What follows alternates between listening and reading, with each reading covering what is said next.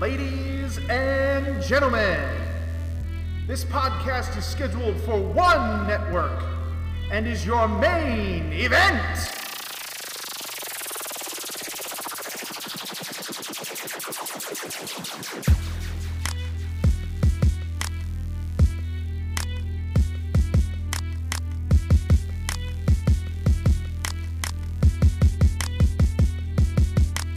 Backstage in the ring, your favorite pros are sitting down to talk with the Watt and Maestro. So grab a seat, relax, and listen to some wrestling chat. Ref, let's ring that bell. We got someone who's gonna hit the mat.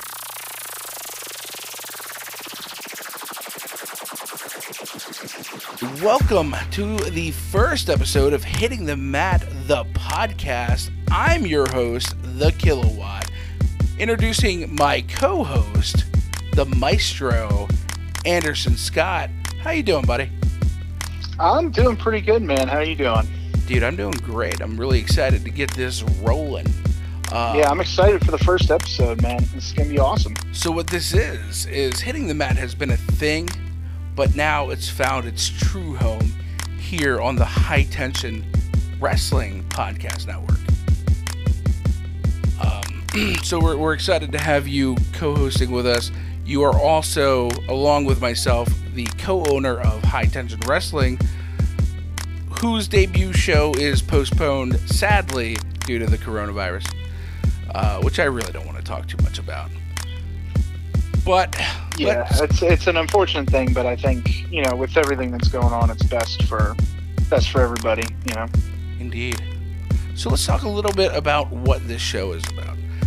It's about wrestlers, but more so about the person behind the wrestler, who they are, how they became a wrestler, what inspired them, and what do they got going on, and what do they have going down the road. That's kind of what I want to find out. I want to find out about the person behind the character. And our first character is none other than King Leon VI himself. How you doing, buddy? Hello. I'm doing pretty good. Obviously, a little frazzled by everything going on in the world myself. But again, like you just said, we're not going to talk much about that, so I'm going to leave it at that. It's a lot, but not too bad considering. I mean, everyone's healthy and everyone's safe, so that's really all I can ask for. Okay, cool, man. Well, yeah, I mean, I'm glad to have you here, honestly, and if I can say this without sounding too unprofessional as a booker myself, you as a character are absolutely, it's probably unprofessional for me to say my favorite wrestler, but if from a fan's perspective, you may not be the reason I came to the show, but you're the reason I come back to the show. Well, that's honestly really cool to know. I'll tell you, man, like character-wise, it becomes there's so much that goes into character, which I'm sure everyone, especially in the wrestling industry, more than know, especially if you are a character. Even the people that aren't characters understand the fact that characters are, there's a lot of work that gets put into it. A lot of nights of creativity that you have to say, you have to write, you have to think, and it's just like sometimes you got to go outside the box, as cliche as that sounds. Like you got to pretty much throw the damn box out and hope for the best. And one thing I will say, I would like to correct you on one thing real quick. Indeed. There's no longer the sixth. That is just King Leon, the Black Blade. Correct. Leave that at that. Yes, that's something we're definitely going to get into. Okay, cool. Like the evolution of your character. Yes. Which is something not a lot of people do, and you put a lot of real thought into this. Unfortunately, too much. taking a lot of time, man. But I do appreciate the the compliments, and that's very, very kind of you. I know me and you, we'll go through our history as we talk some more. But I mean, I know it's not a lot, but it's still there. We have some. So indeed, yeah, we'll definitely get more into your character a little later.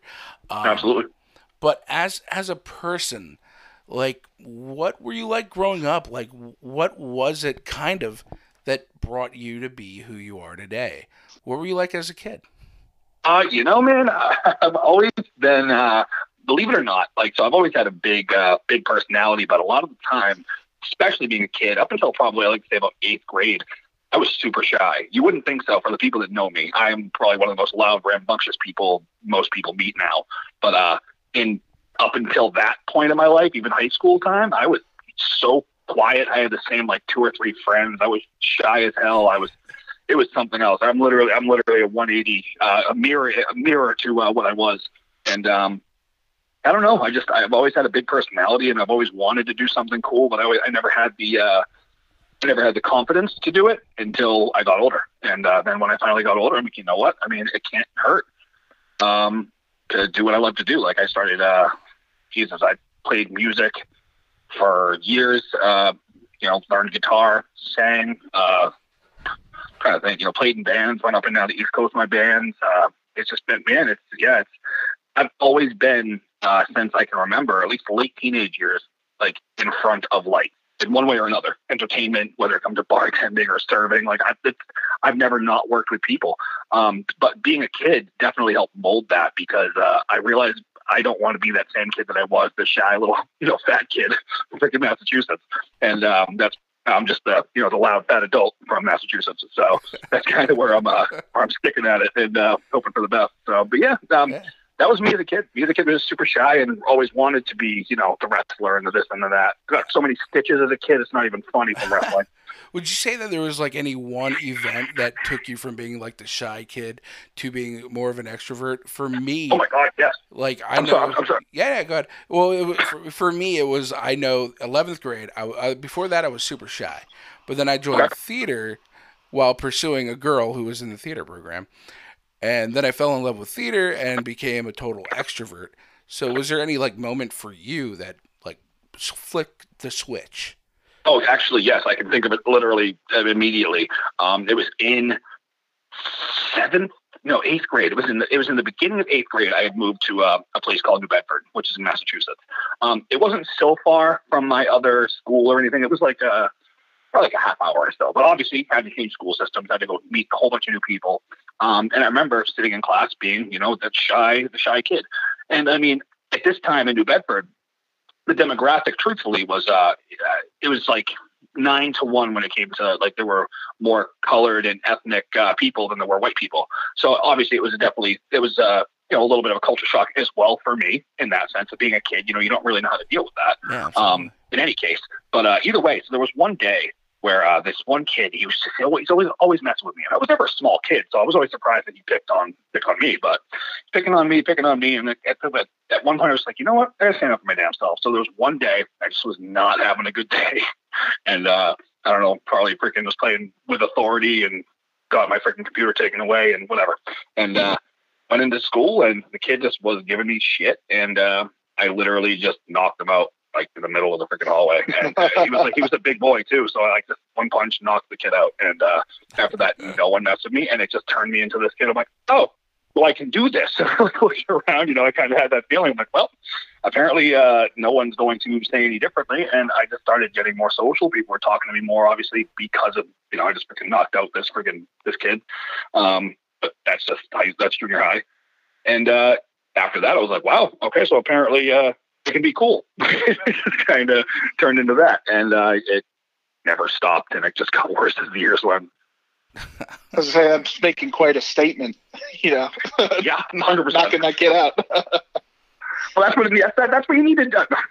If there's any kids listening, don't go out and knock people out. But like, I'm just saying, like, you gotta, if you gotta stand up for yourself, stand up for yourself. Don't do it a dumb way. Use your fist, knock a dude out, take a tooth. It doesn't matter. Take something for a spoil of war or whatever. But be smart about it. So, when you started to come out of your shell, is that when you kind of discovered like music and art, or how did that happen? Yeah. Actually, so after 8th grade and everything, I'd gotten a lot more friends. Like everyone started to know me and really like me. I started to come out of my shell, and I was one of the funny guys. I was one of those kind of kids. And come 9th grade, I went to Brockton High School, and it's funny you spoke about doing theater, because I did theater for a couple of years in high school as well. And it started freshman year. And I was with my buddies, Kenny Say, and I forget the other guy's name, honestly, it's been that long, but there was like we were like the freaking unholy trio. And like, if you wanted comedy, you went through us, and like, it was just insane. Like we were the funny kids, you know what I mean? Like, and we did like Whose Line Is It Anyway weekends where we had like hundreds of people come to like watch us do it. It was amazing. And after I got the taste of a spotlight, I never wanted to go back. Like, that's just literally how it was. So every time I looked to do something, I was like, what kind of crowds can I make out of this? You know, like, what can I get out of this? Like, because I mean, everyone's got an ego, and I'm not going to sit here and say I'm egotistical, but obviously sometimes you got to feed that part of your brain that says, get some attention. You know, that's anybody. And that's just, sometimes it's just a little more than not for me, if I'm being quite honest with you. So. Yeah, no, I mean, we all have it. It's just a matter of being arrogant or not about it. So, correct. Yeah, man. So, like, what kind of music are you into? Like, what really kind of floats your boat? Because I see you get on Facebook Live and do some cool little concerts there sometimes. Yeah, I've got a pretty eclectic taste. I listen to, dear God, pretty much anything, except for country. I hate country, honestly. I really do. Everyone loves all these country girls. I'm like, it's so messed up. So I have a girlfriend now, but and this is just a little side story, but right on. I was on Tinder for the longest time, just like I'm sure everyone else was. And yeah, man. You know, any match that I'd get, like, oh, you know, this is going really well, and then we'd meet up and everything like that. All of a sudden, I'd be like, oh, what do you want to listen to? She's like, can we listen to, like, I don't know, Jason Aldean? I'm like, fuck. I'm sorry, I don't know if to swear, but no limits, man. No limits. It's like, fuck. All right, cool. Yeah, are you gonna go? But like, I mean, it turned into like everyone's a fucking country girl now. But no, I listen to pretty much anything. I mean, I love metal. I played in metal bands. Like, that was the main thing I did. I do open mics too, like, but it's a lot more soft rock. It really depends on what I'm feeling that day. Hell, I'll go from like listening to freaking Skrillex to listening to like Behemoth. You know what I mean? It does not matter to me, like, at all, by any means. As long as I enjoy the music, I enjoy it. Absolutely. I listen to whatever is affecting my mood at the moment. So. Damn right. So for those of us that maybe don't know you as well, what kind of instruments do you play? And as a kid, like, were you involved in music in school at all, or was it just kind of like the bands on the side? Like, you know, give us a little bit of background on that. Well, I guess this is a quick one for this one. Elementary school, I played the freaking trumpet. I did it for like a month and a half, and I was garbage. And I didn't even think about music until about being 13, 14 again, where my dad, he's a musician. He played guitar and sang. And he was pretty much like, hey, you should learn to play guitar. And I'm like, I don't know. And there's this one day, he was just like, here, just try it out. I'm like, okay. Showed me a couple chords. And I sat at the kitchen table for, no lie, probably 14 hours straight playing the freaking chords and just overdoing. Like, it was insane. Like, and then after that, it was like, no lie, like between 6 to 8 hours a day I was playing guitar. And it was just like, I got a bug that was like, well, this ain't going away. And I learned it. And then the singing kind of came afterwards, realizing I could hold a melody, hold a tune, you know, keep a freaking pitch and everything like that. And then I was doing my very first show, which is actually really funny. Hear this out, at Hot Topic. It was called Local Static. They would choose a local artist, and they would promote it for the whole month. And that was my very first show I ever did, which had a couple hundred people there. And to say my whole hand was numb while I played guitar for my whole set would be an understatement, because I felt like my body was numb and I was terrified. So I'll say that. Like, I'd done stuff where people were looking at me before, but there were other people on stage that weren't just me. And that's where I was like, oh my God. But yeah, I play guitar. I've been playing for half my life about that. I fiddle with the piano. I'm not terrible on it, but I definitely can just pick up a damn song or read sheet music. And I mean, I can sing. That's pretty much where I'm at. Or if you give me like a bass or ukulele, I can play that up and down too, because it's just another stringed instrument. Nice. Yeah. That's cool. So that's pretty much it for that. But it's been super fun. I mean, I love music. It was my first love before wrestling. So I mean, you know, it's, you never forget your first love kind of deal. But like, I still play music like as much as I can when I can. Well, before we hop over into the wrestling world, which is, I'm sure it's coming soon, but you also do like actual like painting art, right? Yeah. Yeah, well, the thing is it's not like, okay, so it is art. I know it's going to sound kind of shitty to put myself down on this, but it is art, but I don't use brushes. I don't do that. Like, everyone knows what pour painting is. Like, that's kind of what I do. You know, you mix up certain acrylics and you pour it over a thing. You never know how it's going to turn out. Everyone is literally different. But I do also alterations to those pour paintings once they're done, so that it's not just like, all right, here's a pour painting, time to sell it. A lot of the time I will put like, different things on it. Like my buddy cut the vinyl. Will literally just like, I'm like, hey, can you cut this out for me so I can like I literally iron it onto the painting, put a clear coat over it so it's got like its own little thing to it, or I'll just like mess around with it. It's art, so you can literally do whatever the hell you want. But I've sold a good amount of paintings, believe it or not. But I think a lot of it does have to do with people's legitimate interest in me as a person and as the king. So I think it helps having the fan base as well that are like, yeah, we want to buy something from you because of who you are. Do you know what I mean? Yeah. I feel like that helps. That helps a lot. I feel like that's the basis for any sort of marketing is the person, Yeah, 100%.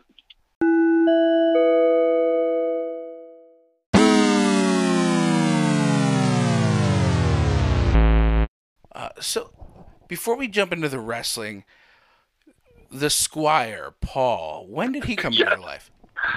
So he's been my best friend for 7 or 8 years now. Me and him actually met through mutual friends that we knew who each other were because we grew up in the same city. So we we had an idea of who each other were. We knew each other's names, but either way, he's a little younger than me. But we had a mutual friend, two mutual friends.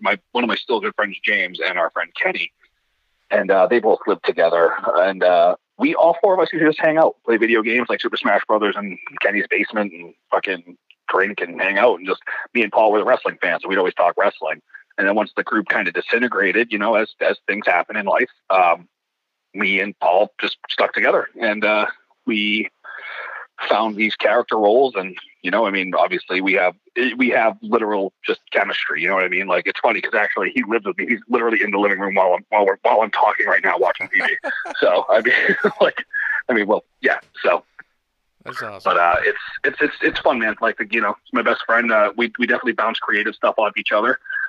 Which again, he is actually a big reason to why I'll even say this. I'm no longer the sixth, and again, we'll get to that. But yeah, definitely, he's a big reason for a lot of stuff. Believe it or not, he does a lot more than it seems. He's not just the whiny guy outside. He's just as creative, if not more, sometimes than I am. So that's awesome, and there's definitely some things we've talked about off of the record that would lead to me understanding that dude holds a lot of value. Yes, he does. So to transition from kind of like your personal and past into the wrestling, when did wrestling enter your life? Like, when did you first discover it? I discovered it at a young age, like most wrestling fans and most wrestlers today. I was pretty young. I mean, I like to say maybe like 6 or 7 or something like that. But I do remember the very first time I really, really got into it. If I'm not mistaken, when it really finally caught me, I was probably like 8 or 9, and I was watching WCW. And believe it or not, WWF was not the thing that caught me. It was the Misfits in action, like huge erection, and freaking what's his name, Cajun, freaking I'm trying to remember. The GI Bro, GI Bro, Loco, exactly, all that. Exactly. Oh man, all them, yeah. Okay. Yeah, so like oddly enough, they were what I was into, and then like I got into it, and like so this is kind of funny, but just a little side note. But at PTW, just to bring it up, when I wrestled Disco Inferno, that was one of my favorites growing up, like as a WCW character. So I'm like, this is the coolest goddamn thing in the world. Like, I got to take a freaking chartbuster by this guy. But like things like that, it's WCW was like my bread and butter. But then I will say, as things went on, I had a good friend of mine, this kid Derek, and we used to go to shows all the time because his dad would bring us, and it was always WWF. And I fell in love with WWF. And it just, kept going. And there was maybe like a 2-year period in my teenage years where I stopped watching, but then like I could never get away from wrestling. Like, I just, no matter if I wanted to or not, it was just there. So I was like, well, screw it, I'm a wrestling fan for life.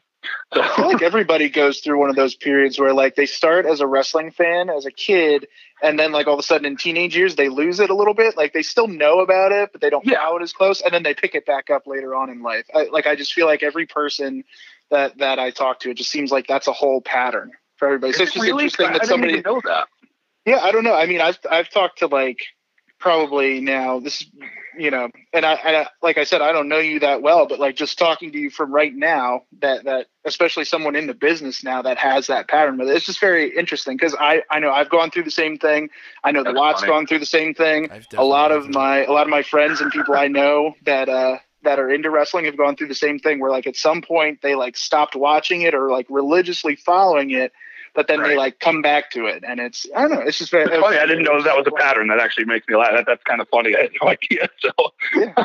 Well, either way, here I am back and loving wrestling yet again. So, in fact, diving deeper than I ever have. So, yeah. So, what were some of your inspirations? Like, so those are some of the guys that you were like really diehard into. But like, when you're forming like your character or your wrestling style, who would have been your inspiration for that? So many. One of the big ones was Triple H. Triple H is my favorite of all time. I think his psychology is the best to probably ever be in a ring, if I'm being quite honest with you. Maybe besides Mr. Perfect, but I think they're both up there in that same caliber of psychology experts. And literally, just like, again, he was the cerebral assassin for a reason. The guy was legitimately that smart when it came to in-ring work. I wouldn't argue it. No, and I gotta say, when it comes to actual like character development, like I remember, so it's funny because I grew up and it was like, you know, I had I can actually tell you like a list of how it went with my favorites. It was literally, you know, the MIA. It went to Disco Inferno, to Buff Bagwell, to, and it went over to WWF, turned into Stone Cold and The Rock, obviously, like everybody else. But then it became Undertaker, to Rob Van Dam, Triple H. Like, it's done this whole freaking loop as I've gotten older and like literally grown up. I've seen different things in different people.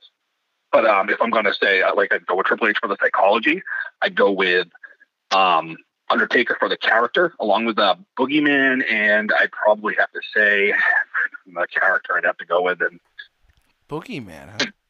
Yeah, well, dude, character. These guys are literally like masters of their craft. Well, what really hits me about that is because I know I've had a conversation with you, and I'll tell that story right now. Sure. The conversation I had with Boogeyman when I was bringing him from Philadelphia to PPW was about how he, to me, I had just watched the HBO documentary on Andre the Giant, and they talk about how you wouldn't want to bring him into your territory full time, because if you have him full time, he's no longer the Giant, he just becomes a regular Joe. And I was telling the Boogeyman, I'm like, listen, to me, you're like Andre the Giant. You're like the Undertaker. If you use you too much, you become a regular guy. But when you use you sparingly, you're an attraction. And he told me, he's like, listen, the only person that has ever told me that before was at WrestleMania, and it was Triple H. He's like, I'm going to remember you. But then I told you the same thing. Like, I was like, this, you have this presence about you. And to me, you are an attraction. You know, like you. That's honestly what I'm hoping for, man. Yeah. So if that's one of your inspirations, it makes sense to me, because 100%. I feel like you're on the right track. Well, that's what I'm hoping for, man. I mean, you know, it's everyone always hopes they're on the right track. You know, there's always going to be slip-ups no matter who the hell you are. No one has a perfect run. It's always going to be questioning things and, oh, should I have done this different? There's always going to be that self-doubt and everything. But you always have to remember is, like, if I think about this, like, literally, this is my third year in the business now. April 16th, I believe, will mark my third year. And if I'm not mistaken, thinking about it, it's like, even in the first year and a half, I always had ideas. I had thoughts to give people and things like that. And I was like, should I? Because I'm so new and I'm this and I'm that and I'm that. But I always think about, like, you know what? If I can give a creativity, like I've helped a couple people out. I'm like, I'm not going to say who, just but I've helped people out with their character work and their promo work, and like really like gotten hands on with people, like tried to help. And I know I'm not like this crazy grizzled vet, but like I like to believe I have like, some good ideas, and that's what I'm hoping can drag over as I keep going with all these years that are coming. And like with this whole character change that is happening, even though I'm still King Leon, I'm a new King Leon. I'm hoping that I can put myself into a higher tier, another plateau, or to be seen, you know, like just something to lift me up even higher and show people like, oh, maybe he was right this whole time. You know what I mean? And like some people obviously freaking think I'm probably blowing smoke out their ass. It's like, oh, what's this kid know? Blah, blah, blah, blah, blah, blah, blah. That's fine, because I'm going to do it my way anyway. You know what I mean? Like, but there are people like that, obviously. But I mean, at the end of the day, I stay strong to believing that being an attraction is always going to be way more important than being a draw, because when you're an attraction, you're immediately a draw. And that's the thing that people don't realize, you know? Yeah, I think like about that giving advice thing and about like people being resistant to it. Personally, I know between the Maestro and myself, one of the reasons that I kind of asked the Maestro to come in and be a part of High Tension Wrestling is because he has a background in theater and theater directing, theater acting. Like, he went to school for this stuff. That holds so much value in understanding character and like direction, story. Wrestling is so much more than this physical thing. Yeah, not to mention presence. Yeah. Like stage presence alone, he can give you help with. Absolutely, presence is so important. Yeah. A lot of people are timid and or don't know where to stand to show the biggest impact, and that is a big deal. Yeah. So people got to get outside that ego and realize that, like, this is more than just like what seems like a competitive sport, and take notes from people who have the background in character development and story and Absolutely. creativity, man. So yeah, man, give that advice. If they deserve it, give it to them. some of my best advice has honestly come from people that I would have least expected it from. Right. You know what I mean? I mean, don't get me wrong. Some people like Matt Stryker, incredible in the locker room. That guy's a locker room leader through and through, great person. He'll always be one of those people you can be like, oh, well, that makes sense. But there have been some people, man, where I'm like you wouldn't expect, like, you know, some newer or younger guys, even some guys who are like green as goose shit would be like, give you some advice, like just out of nowhere, just like, you know, shooting their shot. You're like, you're still a person, you know what I mean? Like, just because you don't have the whole you know, in-ring thing down yet doesn't make you not a human being who could have a good idea. So that's Absolutely. what people don't seem to realize. It's just because you're not like this 5 to 10 year vet doesn't mean that you don't have good ideas. Because like there are people who've been in for 3 years, like guys like Darby Allin, guys like freaking God, who else? Chris Bay is a buddy of mine who we've been on a couple shows together. Good dude, and like he's been around for 2 years. He's already on Impact. Like, obviously, it just takes certain things to happen because you don't have to be in for 12 years to get your recognition. You know what I mean? Yeah, no, not at all. I mean, it's a matter of what you do with the foundation. You know, For sure. No, absolutely. What you build on it, because we all kind of learn the same basics. It's you got to take, as the individual, you got to take the opportunity to learn on your own what makes you stand out. You know? Absolutely. So, yeah, congrats to those guys. I mean, look where Darby Allin's at right now. It's insane. For sure, man. Like those guys, yeah, all those guys, like Sammy Guevara, you know, like for instance, this is a perfect example. Buddy of mine too. You know, we aren't as close as friends, I'd like to say, but like we've definitely been in the locker room many times. We've shared a lot of conversations. Austin Theory was just on Raw this past Monday. Granted, pretty bad spot right after the drop. But either way, I mean, the dude's on WrestleMania. Like, the dude is freaking 22 and living his best life. And you know something? I guarantee you the path that he took is not going to be the same path that I take or the path that freaking probably 99% of other people take.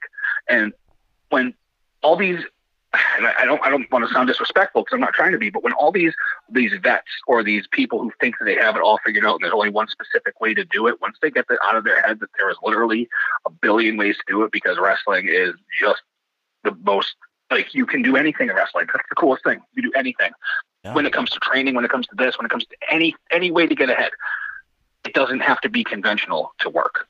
And that's what they need to get out of their heads. Granted, yes, you should go to a school. You should go and get trained. You should do it correctly. But when it comes to doing stuff on your own accord, that should be your own prerogative without getting shit for it, truthfully. Well, especially when it comes to like character and stuff like that, you know what I mean? Like a lot of places, like obviously you need the fundamental like in-ring basics, you know, going to school. But as far as character goes, I mean, you know, that kind of stuff can come from just anywhere and anything. I'm a firm believer that character work should be your own work. I don't believe that anyone should have creative control on your own character other than you. There is only one exception, and that's because he has shown that he can do it correctly, and that is Mike Quackenbush, because Quackenbush is a fucking genius. But I will say, I believe that other than Mike Quackenbush, I think that realistically, because you know what you're getting yourself into when you go to Chikara. You know you're getting a character assigned to you. Unless people don't know that, but that's besides the point. People should know that. I feel eventually throughout this podcast, its run, people will find that out. Yeah, for sure. So, I mean, either way, so there you go. for what I know. I mean, I'm not a Chikara expert by any means, so I'm going to put that out there right now, but I got an idea of how things go. But I will say that I think that your own character, like, I don't think the company should be saying, no, you shouldn't do that with your character. I think you should have the ability to crash and burn on your own accord or succeed on your own accord and see what happens. And I think that if you are trained by that place, regardless of their situation or thoughts to it, they should let you try it, personally. Yeah, I'm not a big fan of the trainer getting to have say over everything you do. Correct. I don't know when that became a thing, because I know when I was coming up, it was kind of like, hey, I'm going to teach you how to do what you got to do in the ring. I'm going to give you some guidelines and tips, but you basically, it's your job to come up with your character and be successful on your own. You know? Yeah, I got very, very lucky that I got the trainer that I got. My trainer was probably don't know him. He's a big East Coast guy, but he's a legend in the East Coast. Jose Garcia, East Coast Intensity. The guy was and is, because he's become a great friend, obviously, and a mentor. And I got lucky to get trained by him out of all people, because he ran me dry, but the dude was nothing but respectful and understanding, and only helped criticize the honest to God bad stuff I was thinking. Like, there was some stuff where he's like, don't do that. But he was always supportive of how I got around, and now he just talks shit to me when I train and calls me fat. But that's okay, because it's fair. So like, we're at that point where we are good enough friends too now, where it's, I mean, he came out of retirement to wrestle me in a Balls Count Anywhere match, for the love of God. So I mean, we're pretty good. Yeah, it was awesome. But I mean, either way, I agree. Trainers need to, not to say know their place, because that's not a good way to put it, but they need to give a little more to their students and let them try it, or just to see. I agree. Since we're talking about characters, this is kind of out of the timeline of questioning here, but if you were to get signed by, say, WWE, and they wanted you to strip your character and do something totally different, how do you feel about that? I would do it. At the end of the day, I have zero issue with being a company guy. And not to say I'd want them to take my friggin' liberties and then just yes sir or no sir, but I mean, that is kind of how it goes with places like that. If they're willing to see something in me to want to bring me in, and they're willing to pay me something that's going to literally feed my family and put a roof over my head and have money in the bank, and all they want me to do is change a little bit for them, but they still see that they want me there, I would absolutely do it. Because I also feel that I could thrive in any role and put in. Yeah. I know that the King is my bread and butter for sure, but I guarantee if you pulled me out of it, I would find a way to make whatever I'm doing work, because I have enough faith in myself that I'm creative enough to make shit like that work. Yeah, I mean, your success with the King shows that you have the chops to do that, so for sure. But yeah, I would 100% would do that. Awesome. If you guys are listening, WWE, what it do? Stephen Baker, Massachusetts. What it do? Sign me. Sign him, Vince. Sign him. Yeah, for the love of God, please sign me. I need money. I'm broke. Especially now, we all are. Oh, dude, for real. So you talked about training. When did you have your first match after training? Or oh man, it was quick. I started training in December of, I like to say, 2016. Yeah, that sounds about right. December of 2016 was when I started training. My first match was in April of 2017. So it was only about a 4-month span. But I will say, within those 4 months, again, Jose ran me rampant. So like, I was going for multiple hours at a time, multiple days a week, and I was in a ring, literally no lie, like 5 days a week, and I had no problem with it. I was so happy to be there in general. My back was bruised to freaking high heaven from all the ropes. Everything was sore, but it was something that I needed it more. And but either way, April 16th, 2017 was my first match for a little place in Rhode Island that a lot of companies are out of. And I wrestled a old friend of mine. I haven't really spoken to him in a while, but we're pretty cool when we see each other. But Nick Marchand was my very first match. And he's a local Rhode Island guy. And I just remember being super, super like nervous and like talking to people about like, what should I do? And they're like, dude, just do you. I'm like, yeah, you're right. And then finally, when I got comfortable with my skin, you've seen me now. I have no problem yelling and being the freaking most obnoxious man in the room at all times. So, I mean, Indeed.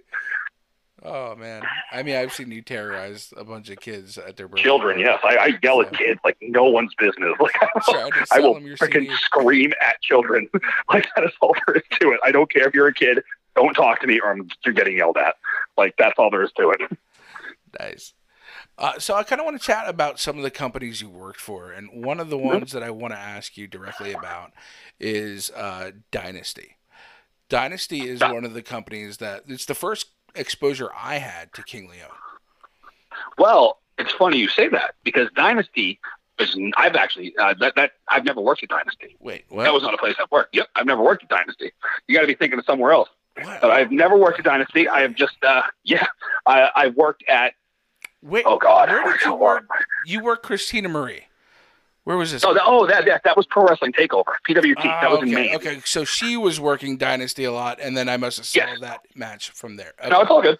But so your first match, all right. The first match you saw, that's fine. So the first match you saw though was then me and PWT. Then was it? That's what it was. PWT. Okay, so me and Christina. So yeah, that was early on in both of our careers, if I'm not mistaken. Me and Christina, we were both pretty new, but we were both catching on a lot of steam very quickly. And I remember hearing about her, and she was like, yeah, I've heard about you too. And like, they exchanged numbers. We talked for weeks prior to it, like, oh, I'm so excited. We should try that, just going over a crazy amount of ideas. And like, I had been wrestling women a lot for some reason. Like, I had a span of just wrestling like a bunch of women, and like, and like Sonny Kiss. I know he's not a girl, but like, you know, he's got the feminine aspect, and I wrestled him in that whole meantime. Like, it was just like, literally, if it was either a feminine man or a woman that I was fighting for like a good couple months. Right. And Christina, if I'm not mistaken, was to lead me to Ali Rex and Mike Orlando for the title, but she was supposed to, I'm trying to remember how it was supposed to go. But either way, yeah, we had that match, and PWT was awesome. Unfortunately, they closed their doors. I love Ryan. A little disappointed on how it happened and how he closed his doors, but I respect him. It just sucks because I liked that place like a lot. It was like one of those places you can go and you felt like family. You know what I mean? Yeah. So yeah, me and Christina, that was a thing. Yeah, well, I mean, just watching that match and some of the other matches that you had done with women that I've seen, it really, and you're saying this was early on in your career. Very early, within my first year. I would never have known. That's a fucking plus because I thought it was garbage. I love Christina, but that was not a good match. Well, I mean, as far as like your presence and your character, it seemed like this is the guy that is like the guy at that company. Like that's what it seemed like to me.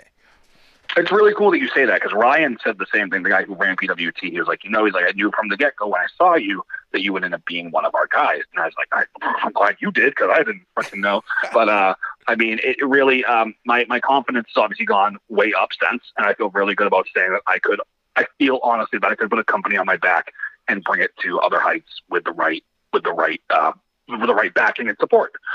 At that point, I had no idea. So he was priming me to be that guy. I had, again, no clue. For a good, their last year, like solid year, I was in the title picture, never actually won it, but stole it and did a whole bunch of crap with it. Like, it was just, the storylines were insane. But it was super fun. But like, at that point, like, one thing, like we're talking about the theater thing, you always have that background of like, you know how to work a crowd. And that's always my bread and butter. You put a microphone in my hand or you tell me to do something with that crowd and I will manipulate them any way I need to make them do what they have to do. It's awesome. Yeah. And you're definitely the kind of guy that can do that, man. So there was PWT. Before we get to PPW, what other companies were you working for that really kind of were places you wanted to be or that were standing out to you? Well, I started in a place called RWA, which is this guy, T. Phoenix's his promotion.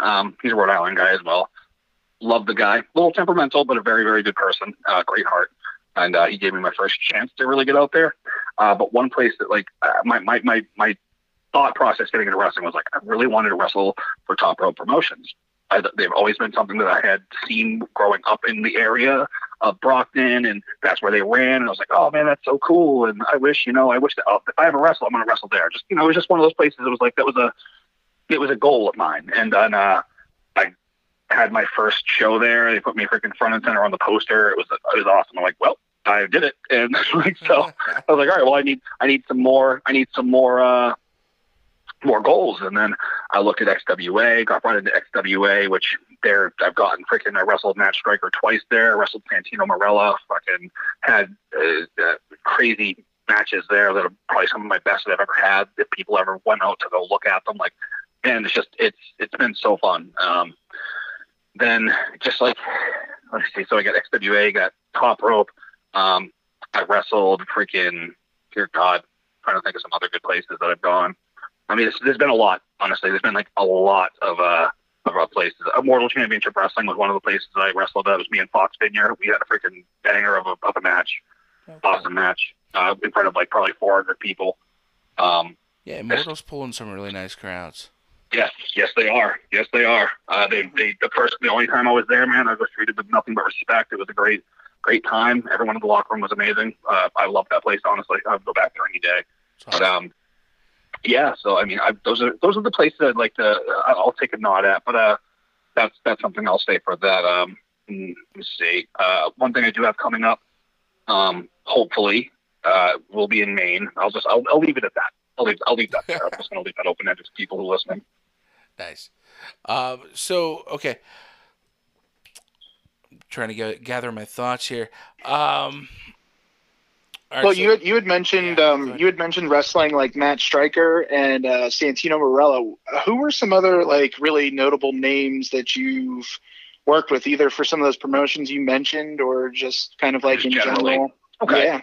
Well, so I had that match. It was actually a tag team match. It was me and Richard Holiday versus Santino and Matt Striker, and super fun match. We were the Royal marketing campaign for a night. It was hilarious. So we did that. Literally just had a big old comedy match with them, and obviously got some wrestling in, but minimal. But we had a really good time.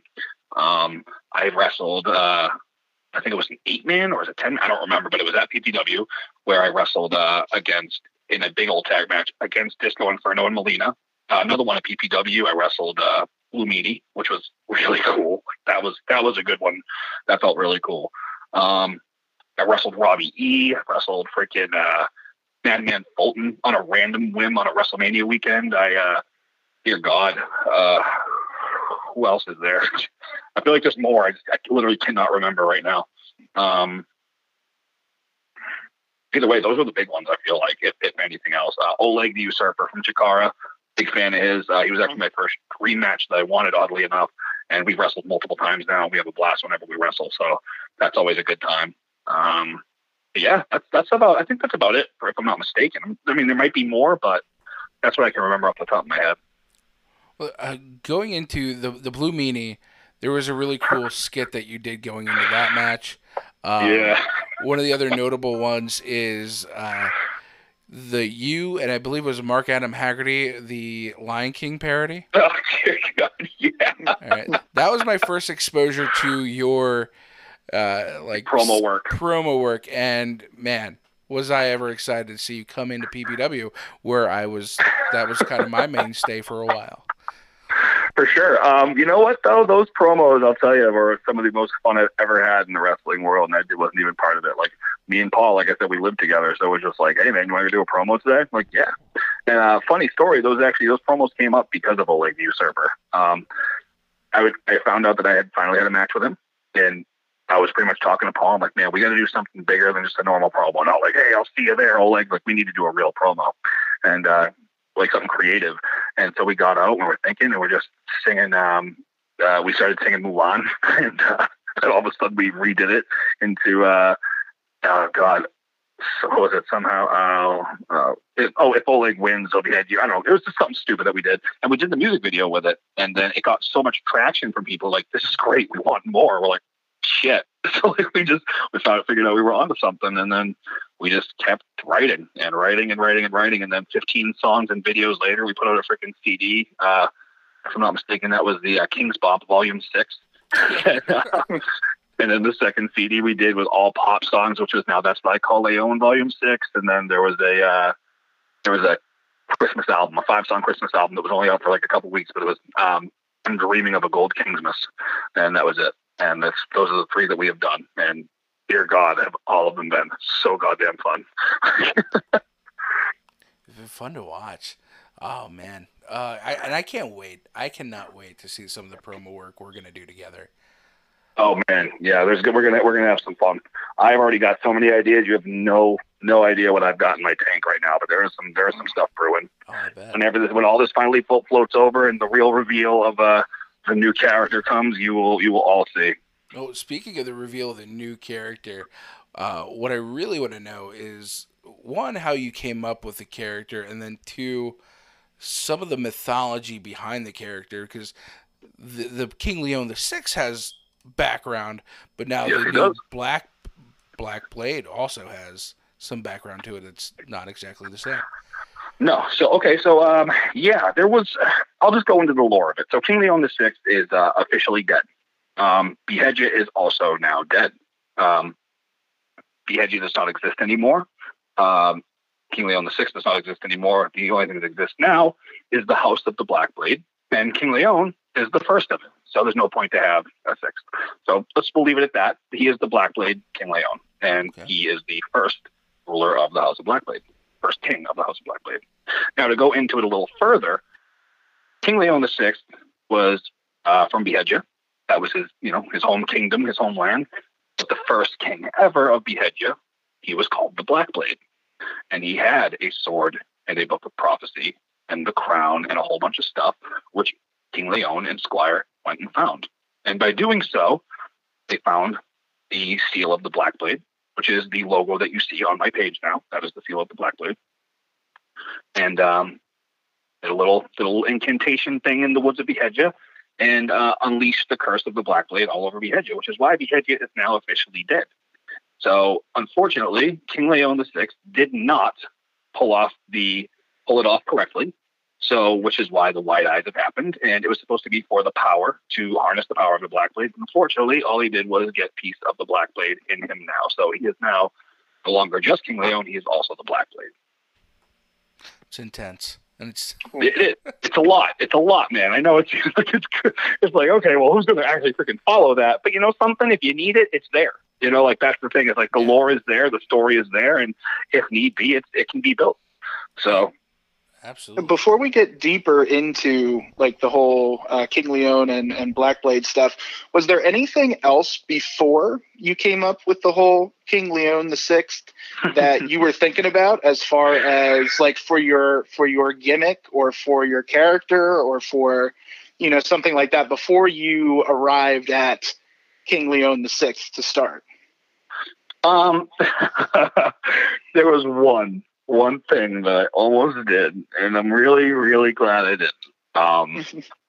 It was going to be like a face thing. It was going to be an actual. I was not going to be a heel. It was going to be a face.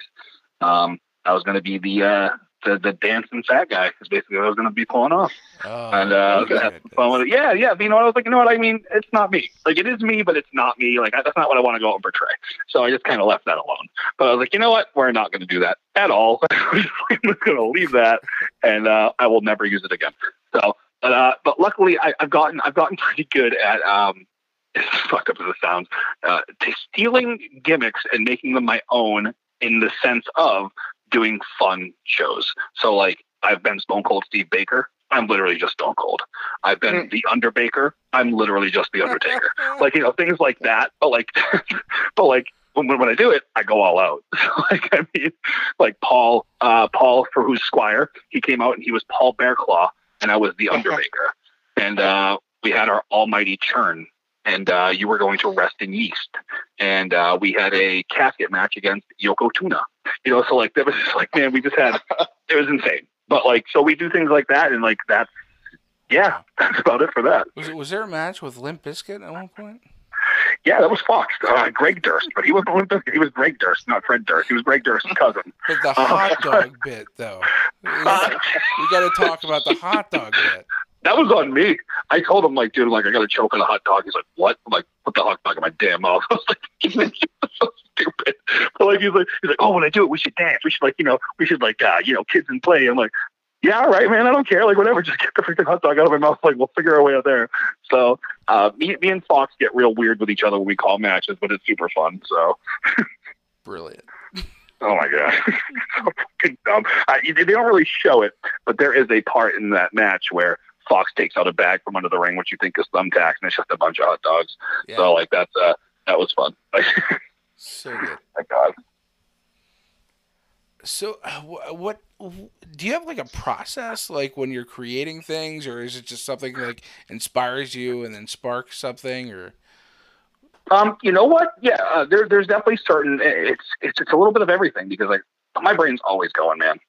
Grew up with anxiety. I've always had a freaking just like a spitfire mind, in certain ways, and like creativity has always been one of them.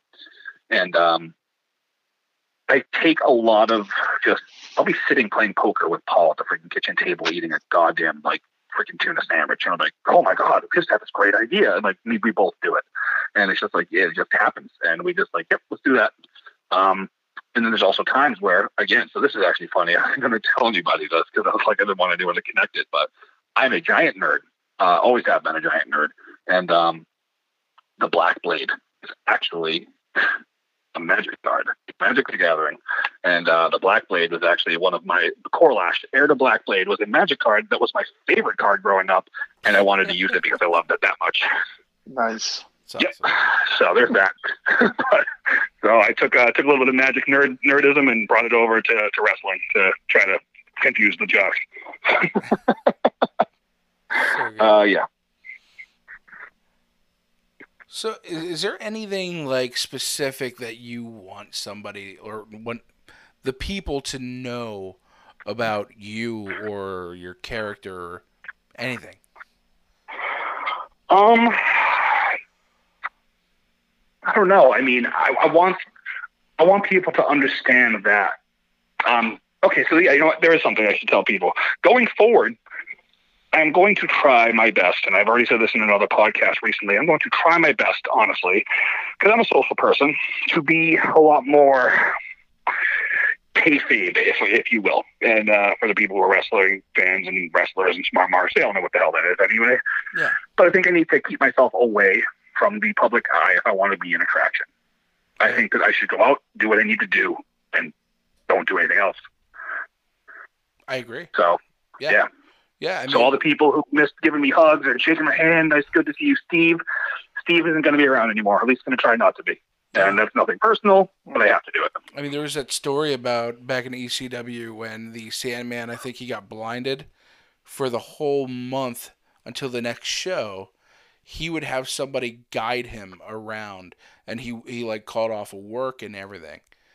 Like, he played up the gimmick hard. Really? Yes. Yeah, I didn't know that. That's awesome, though. Fully committed to it. Fully committed. And that's literally what I have to do with this. I have no choice.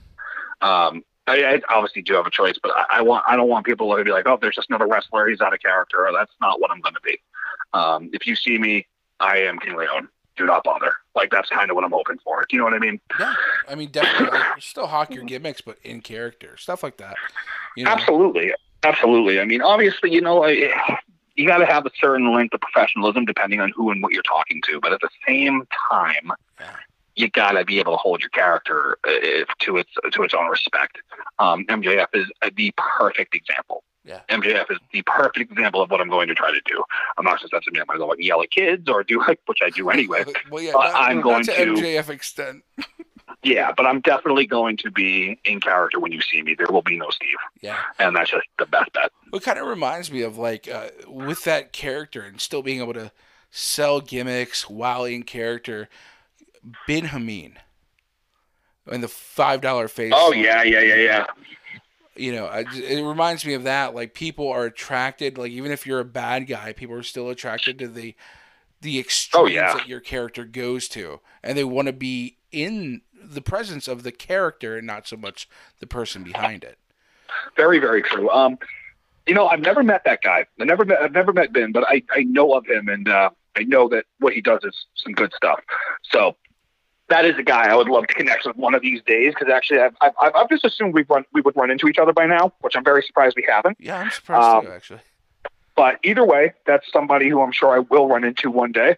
And that's the kind of guy I'd like to get behind and really talk to and get in his ear and figure out what kind of ideas he has, because he obviously has some smart ideas as well. And I like bouncing my ideas off of other intelligent people who want to better themselves and the people around them, not the selfish people.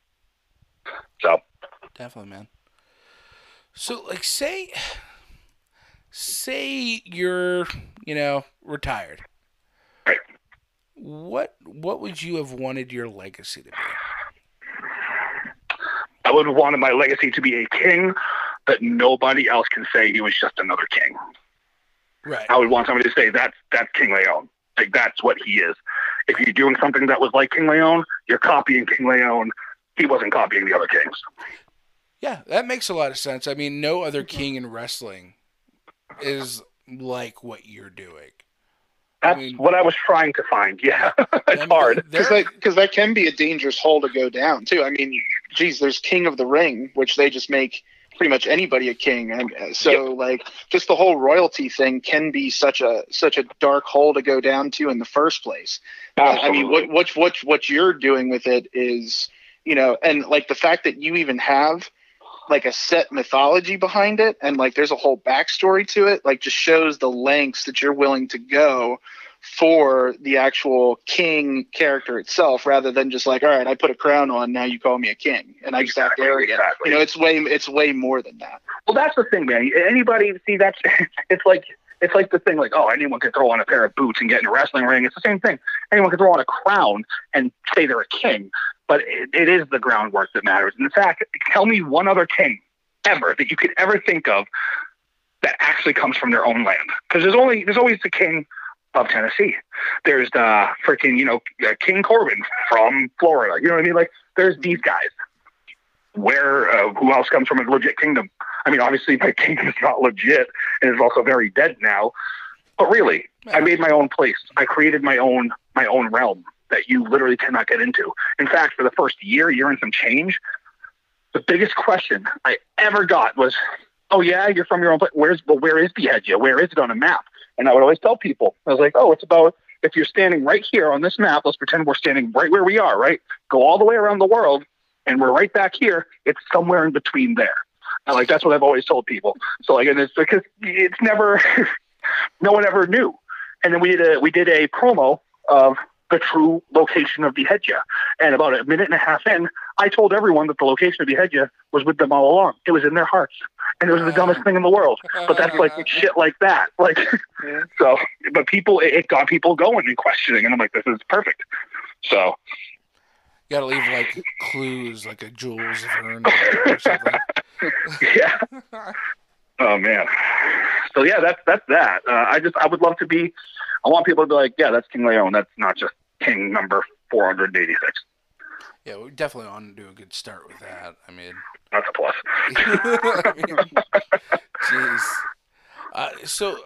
So far in your career, what has been like your most, I wouldn't say favorite, but what has been the best match you feel like you've had, as far as like physically? Man, like physically, so work rate. That's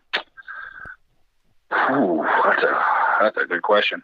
I think there's two, maybe three. Yeah, I think there's three. I'm gonna say what three are. One is me versus Kellen Thomas. Actually a guy who I brought to PPW multiple times, but never got a look, which is perfectly fine. But he's a 15, 20-year vet, one of my best friends in the industry, and extremely underrated. That guy can go with literally anybody. He went with freaking Ray Phoenix a couple months ago and tore it the hell up. Oh, nice. Yeah, he's good. And then me and him went a good 28 minutes this past December. It was a Kingsmas Christmas gift holiday. It was the weirdest match, but it was literally like, if you heard ho ho ho, which it was already pre-done, everyone in the crowd brought their own gifts and they would throw them into the ring, and we'd use them, unwrap them, and use them on each other. And it was just a blast. We literally had so much fun. We had a lightsaber battle in between, like where the lights went red and the music started playing. Like, it was just the craziest thing, but it was so much fun. And but our work rate while we were wrestling was also intense. So we were beating the crap out of each other. Another one was me versus Evander James at PWT up in Maine. Me and Evander have incredible chemistry together. Oddly enough, like you wouldn't think so. Like this big guy and this other guy who was from House of Lords, we have incredible chemistry, and me and him, and we killed it. We were the main event up there for one of their shows, and we took it to another level. And that actually, I believe, was my match that really made me realize I can bring it to another level, and I have him to thank for that. But then my most recent favorite, which actually got me booked at a bigger company, I won't say which yet, but was me versus Evander versus Joey Silver. We had a triple threat up in Maine, and it's such a good match. Like everything was, we just click well. Me and those House of Glory guys all click so damn well. So. Yeah. Joey Silver's another guy I'm looking at. Joey's amazing, especially the new Sweet Cheek stuff. That kid's going. He's onto something. He's onto something. Mm-hmm. It's such a great promo. Yeah, he was. That was actually the first match he did. It was that triple threat with me and Evander. Really? And dude, it was just money. It was money. There was. I'll actually, when this is all said and done, I will send you the video of the match. You can take a look for yourself. But I'll tell you, man. It started off so good. He comes out to that Sweet Cheek song. He's freaking shaking his ass around, has freaking pieces of candy bowing down on him. It's like, dude, what the fuck is this? I'm like, what happened to Silver will shine? He's like, well, now it's Sweet Cheeks, baby. I'm like, okay. So, but we're in the ring, and it just starts off where he's like, we have a little character moment before we start getting into the whole thing, and he's in the middle of the ring, just swiveling his hips, looking at Evander. He's like, Evander, do you want some gooey candy? These are like handing people candy. They're so creepy. Hilarious too. And he finally does it to me. I take the piece of candy, get that big and then I just freaking chopped him into oblivion, and the game was on. But man, he's onto something. He's himself in that skin, and it's amazing. So I would say I will put my neck out to any promoter to put a chance on that man and watch him be, if nothing else, one of the best mid-carders to work his way up to a freaking to a top of the card. You will probably find that guy's so good and funny and just a good person. Oh, I bet. Very. Yeah, those were the three. So those are the most physically impressive to you. Yes. At what point so far do you feel like your character has been most over? Probably around the Disney time. Definitely the music videos. Just because everyone was on my page, the traffic was there, everyone knew what day to expect it. I had more of a planned out thing, so you knew when to expect what. I was a lot more heavy into the comedy. I just didn't care. I was just willing to show ass in every direction. I have to say, though, while I'm here, it's not that I don't like comedy. I love comedy. It's my favorite freaking genre. I love doing comedy, even as the king. But I know that there has to come a time where I have to show people what I can do as well. And everyone knows I can do comedy. I've literally wrestled some of the best comedy wrestlers that I could possibly fucking wrestle. Right. But I also need to show people that I can get into the ring with someone, whether they think I can with someone like a Dan Moff or someone like or like a JT Dunn or someone like freaking Evander even, and burn the damn house down. And people are like, oh, holy shit, I didn't realize that. That's what I need to show people. When did the I'm a fucking king thing come about? Because when I read I'm a fucking king and I see these badass black and white pictures, that presence feels like somebody who would be in the ring with a Dan Moff to me. That's what I want. I want people to know, dude, I'm a big boy too. I can fuck people up too. You know what I mean? Don't get me wrong. Dan Moff will probably eat me alive for breakfast, but at the same time, that guy's just on not another fucking plane. Oh, indeed. But I will say, I don't know, I'm a fucking king. I'm just, you know what, dude? I'm sick of people looking at me like I'm just a character. I can work my fucking ass off when I want to. And I want people to know that. And that's when it just started. And I was like, you know what? If it shows a little pomposity or shows that I'm a little freaking, maybe a little egotistical in that sense, sure, let them fucking believe that and let them try to prove me wrong. Yeah. You know what I mean? And that's just kind of what it comes down to. I honestly, yeah. When I read that and I saw what you were doing, it took me, it almost took me back a little bit, but in a good way, to where I'm like, I'm really excited to see what the hell you're going to do. A lot of people in the promoter sense have said something similar, or they're excited to see how this is going to go. Man, me too, because I hope to God I can make it work. I think I can. I'm 90% sure it will, but You never fucking know. He would be like, boo, don't like it. Go back to Funny King. Like, who knows? But I'm hoping that everyone that is seeing it and saying, I think this is going to work. I think I'm interested to see. I really hope that it stands out the way I think it's going to. So we'll find out. Yeah, I mean, I think it's interesting that you can do all those individually, but at some point, maybe you could encompass all those characteristics. That's what I'm really hoping, man. I mean, I want to find, like, Kurt Angle is the perfect example of that. I've always wanted to be that kind of guy where it's like, yeah, I can go have fun and whatnot, but I can also wrestle you in the ring. And that's literally all I can ask for as a freaking person. But my problem is that I am such a character that there is no gray area, in my opinion. I'm going to be polarizing in one way or another, which no one can. There's no middle ground. Like, tell me any time you've ever seen The Undertaker be a middle ground man. Either they loved him or hated him, which most of the time was a love. But that's what it was. Guys who are legitimate characters, that's how it turns out for them. Hell, you might not realize it, but Triple H even, it's not, that's not freaking Paul Levesque. Triple H is a character, and he makes sure you feel one way or another about that man, Triple H, either way. And that's my issue is guys like Kurt Angle, who are their real selves, or like The Rock, even though he's a character, he is also clearly just The Rock. Stone Cold was Stone Cold. He was Steve Austin. Those guys have the ability to do both because no one's going to tell them that's not them. You know what I mean? So, like, that's the thing. So Kurt Angle was the perfect example of that because he's like, yeah, I had a broken freaking neck, blah, blah, blah, blah, blah. But he was a badass. I mean, the guy freaking literally had a broken neck and went and wrestled his goddamn, won a gold medal.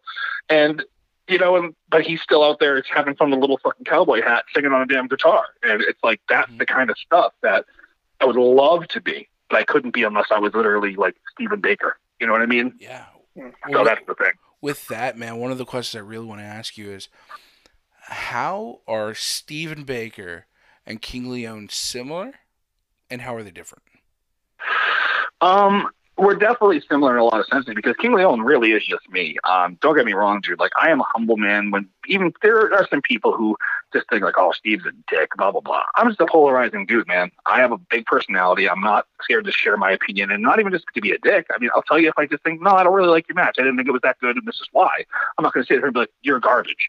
I will tell you why. Things like, rub people the wrong way. But when it comes to Steve and the King, like, we're both very outspoken people. The King more than Steve because he can get away with it without hurting people's feelings because I'm not trying to. I'm just doing it as character. Right. But I don't know. I mean, like, I don't. I guess maybe deep down I have a freaking king complex. Maybe I'd love to have my own damn kingdom. I don't know, but I mean, at the end of the day, like an extension of yourself. I was speaking to Simon Gotch or Seth Lesser, and he was telling me how he has this really cool philosophy that he does seminars on, is that there are no constraints in wrestling. Like, the kayfabe is kind of dead, so you can do whatever you want to do. Like, even as a heel, like, you shouldn't be pigeonholed into doing these things. But one of the things he said is, like, you don't necessarily want to be the gimmick guy. The guy that you want to be is the guy who is...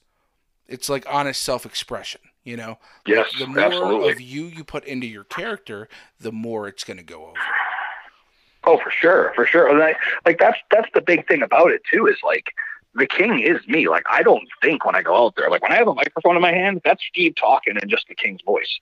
Obviously a little over exaggerated depending on the situation. But I mean, if I'm talking, man, that's just me talking and just doing my damn thing as from the brain of Steve, not the brain of the King. But it's just there. So, I mean, it's a really hard line because, especially, and I'll say this, there was a point where I rubbed people the wrong way because I got over very quickly. I did a lot of stuff that got me noticed very quickly, and I definitely had like a good 2 or 3 months of me being kind of a dick when it came to like big leaguing, and that's something I had to learn on my own. I had to learn that on my own, and I realized it, and I'm like, wow, I'm an asshole. So I freaking took a step back, realized that I need to eat a little slice of humble pie and chill the hell out, and obviously try to make right with, people that I might have felt like I wronged, or even just giving people the cold shoulder because I'm like, man, you don't matter, even though that's wrong to do. But I mean, that could be part of the whole King thing. That's maybe just an inside thing where it's like, well, I became King Leon for a fucking couple months. You know what I mean? Like, that's just who I am. That's an extension of me, but I have done pretty well, I like to believe, in the last at least year and some change that I have brought it back to an even level to say, all right, Steve, put King in your freaking back pocket and wait until you need him. You know what I mean? So Yeah. What are your goals, like, moving forward? What are your goals, and what do you want to accomplish? I just want this to either, I mean, a goal that I want to accomplish, I definitely want to be signed. Everyone wants to be signed. But I think if I want to be signed by anybody, I want to be signed by either, I mean, I know these are the obvious freaking options, but either AEW or WWE for one reason and one reason only. And that's for, well, two reasons, actually. One reason is AEW would allow me to be me completely, I'd assume, which would be amazing. Yeah. WWE, however, would give me the stability of understanding and in a whole new philosophy, because no matter how you look at it, as long as you have been in the WWE before, when you get out of the WWE, you're always a hot commodity. And everyone will always remember you were in the WWE and your worth is shown something else. My real goal is to find somewhere that I fit the mold. Not to mention, I have such a character-driven personality that I think I would thrive in WWE if they gave me a ball to run with. Yeah, I agree. So that's the kind of place I feel like I would thrive, is because they're just like pure wrestling. Don't get me wrong, I can do it, but like we're talking those 7 to 9, maybe even 8 to 13-minute matches with like that beautiful character work sprinkled in between and getting yourself over in certain ways. That's my bread and butter. Or you give me my 25-minute indie shindy match and I'll go and fucking do it.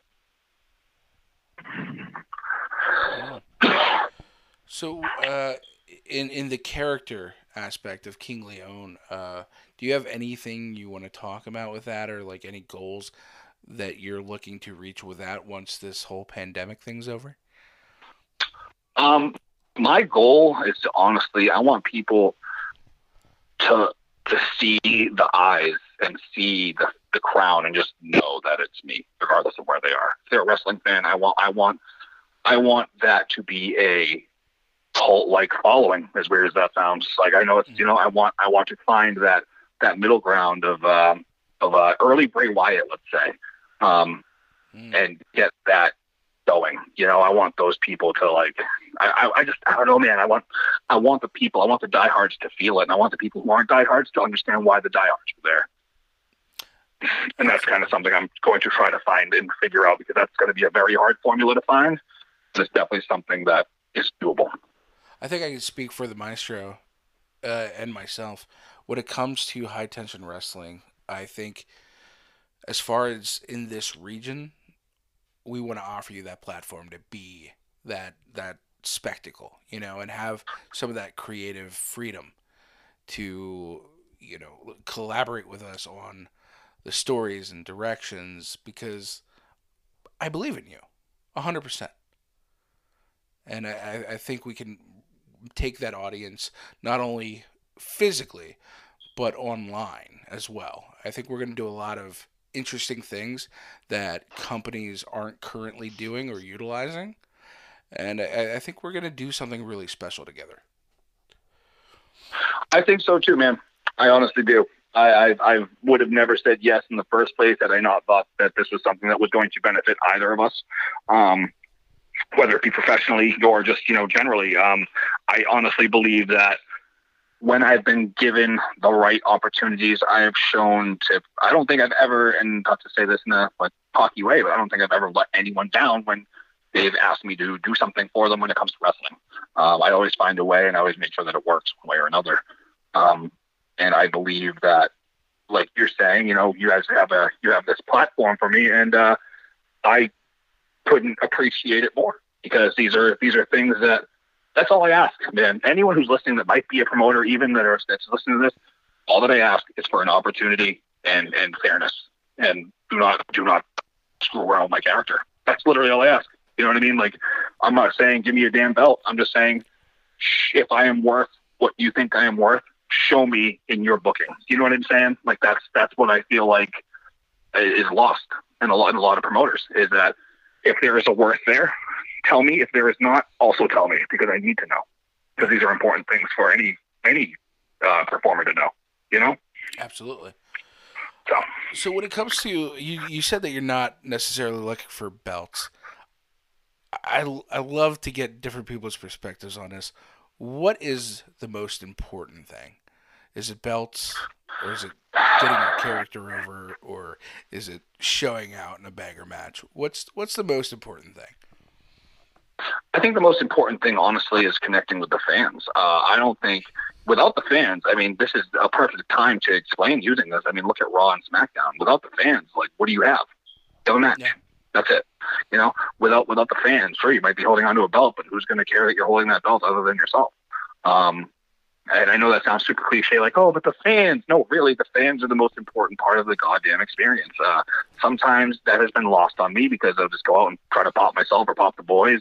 But there have been other days where I'm like, no, I got to do this for the fans because that's what they would want. And most of the time, 9 out of 10 times, I've been correct on whenever I do it.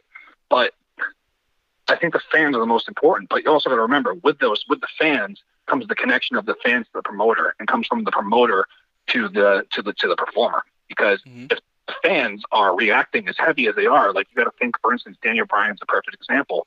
That guy was on the hottest streak of his damn life, and they almost didn't pull the trigger on it because they didn't believe in it. And then look what happened. He got the belt, one of the biggest pops in WrestleMania ever. And it was because it was organic. It was real.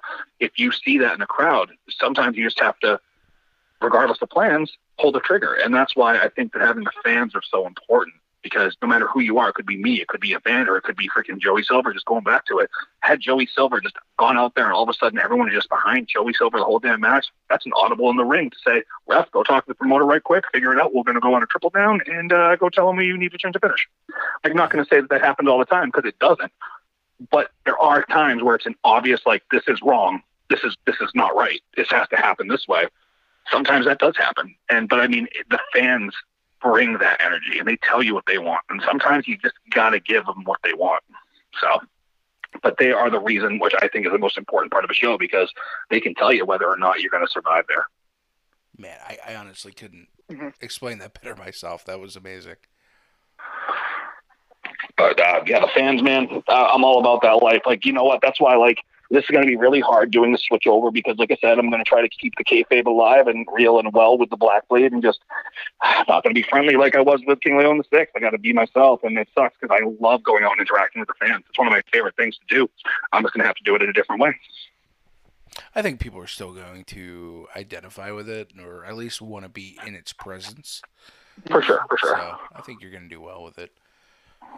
Again, man, here's the fucking hoping. This couldn't have, like, I mean, obviously, damn you, coronavirus, how dare you screw me over specifically, but no, I mean, like, obviously, this could not have come at a worse time for a lot of people with WrestleMania and this and that, so it's just like, man, like, this was supposed to be debuted already. I'll just leave it at that, so. Yeah, well, that was supposed to be debuted, I mean. Oh, yeah, in May as well, yeah. Yeah, we were supposed to debut our show, and yeah, we're all pushing things back. So I know. The beauty of it, and Mark Adam Haggerty kind of like hit this on social media recently, is as much as we're all kind of down on our own losses, we're all in this together. We're all losing out together. So it's not like any of us are missing out. No. We're all missing out. There's a beauty in tragedy and all this. So I guess it kind of works out in that sense, but. I mean, it obviously, you know, it just sucks because we all hate it. So, I mean, I guess as a unified one, we can all just, I'm going to say it, you know, fuck the coronavirus. So, yeah. Well, my dude, I've enjoyed our time here. Maestro, do you have anything else for the King? No, I think this was all really great stuff. I mean, it just, like, you know, just as somebody who's watched your promos and watched matches, like, I could tell how dedicated you were to your character and to your craft, but to, like, see the extent that you've gone to do that is just, you know, it's like another level that, you know, it's really like kudos to you, man. Like, that's a really awesome thing. Thank you very much.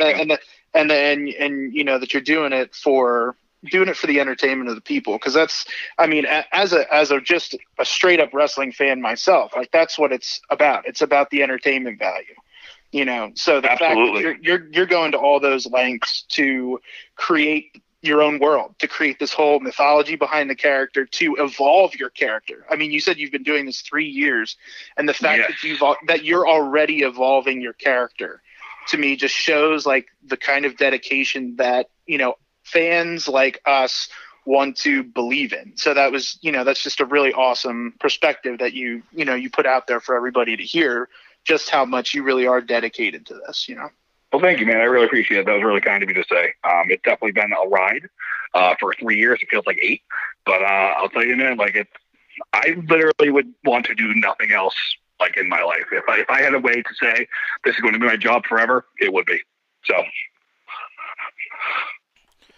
So in kind of closing here, do you have social media handles that you'd like to promote? Yeah, so let me try to remember them because I just changed them recently because of the whole black. You know what? While I'm on the phone, give me 1 second. Let me do this. Yeah, sure. Let's find out, shall we? While we're talking. All right, so Twitter is at @TheBlackBladeKL. Instagram, if I'm not mistaken, let's go real quick here. I'm garbage at this. I'm sorry, everybody. Is the Black Blade King Leon. And Twitter and Facebook, just look up King Leon, the Black Blade King Leon, and you'll find me. So that's what you got there? That's all I got, those 3. Twitter, Instagram, Facebook. Do you have any merch or any of that available? Or no, you just got to shoot me a message because right now with the transition of going through new characters, there will be new merch soon. I will say that, but you're gonna have to wait because God knows when we're all going to be seeing each other again. Yeah, absolutely. Well, when you do get anything up or whatever, we'll definitely share that on our content pages for you. Awesome. All right. Well, guys, if you've liked what you've heard, if you know King Leon, check out all of his content, all of his social media. Check out High Tension Wrestling Podcast Network, or as we're calling it now, the HTW Podcast Network, on YouTube and on wherever podcasts are found. Check out High Tension Wrestling, High Tension HTW on all social media, Twitter, Facebook, Instagram, even YouTube. We have 2 YouTubes. Yeah, or else. Yeah, or else. Maestro, is there anything you would like to say?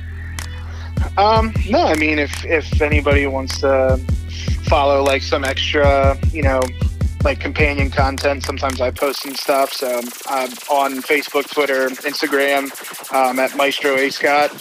Sometimes I give little previews of things of projects we're working on and stuff we're doing. So that's my only thing other than just High Tension HTW. Be on the lookout for, when we can figure out everything as far as our debut show. But right now we're looking to put out more content like this, which I think this was an excellent way to kick off hitting the mat under the High Tension Wrestling banner. I think this was awesome. Before we sign off here, actually, Maestro, could you give a description of some of our other content, like Hands That Heal? Sure, yeah. So we, in addition to hitting the mat, which we're starting now, we also have Hands That Heal with Dr. Frank Romaskavich. He was a longtime doctor for the WWF and many other promotions. So we have a multi-part series with him that's kind of going through his collection of memorabilia and talking about all of the different experiences he's had with all the different talents that he's worked with from his entire career. So we have, I believe, 2 episodes of that up currently, and we've got more on the way. So that's on the High Tension Wrestling Podcast Network YouTube. You can check out the first 2 episodes on there, and there will be more to come. All right, guys. That's the Maestro. I've been the Kilowatt, and thank you again for joining us, the King Leon. Absolutely. Also, don't forget, all hail to the House of Black Blade. We'll leave it at that.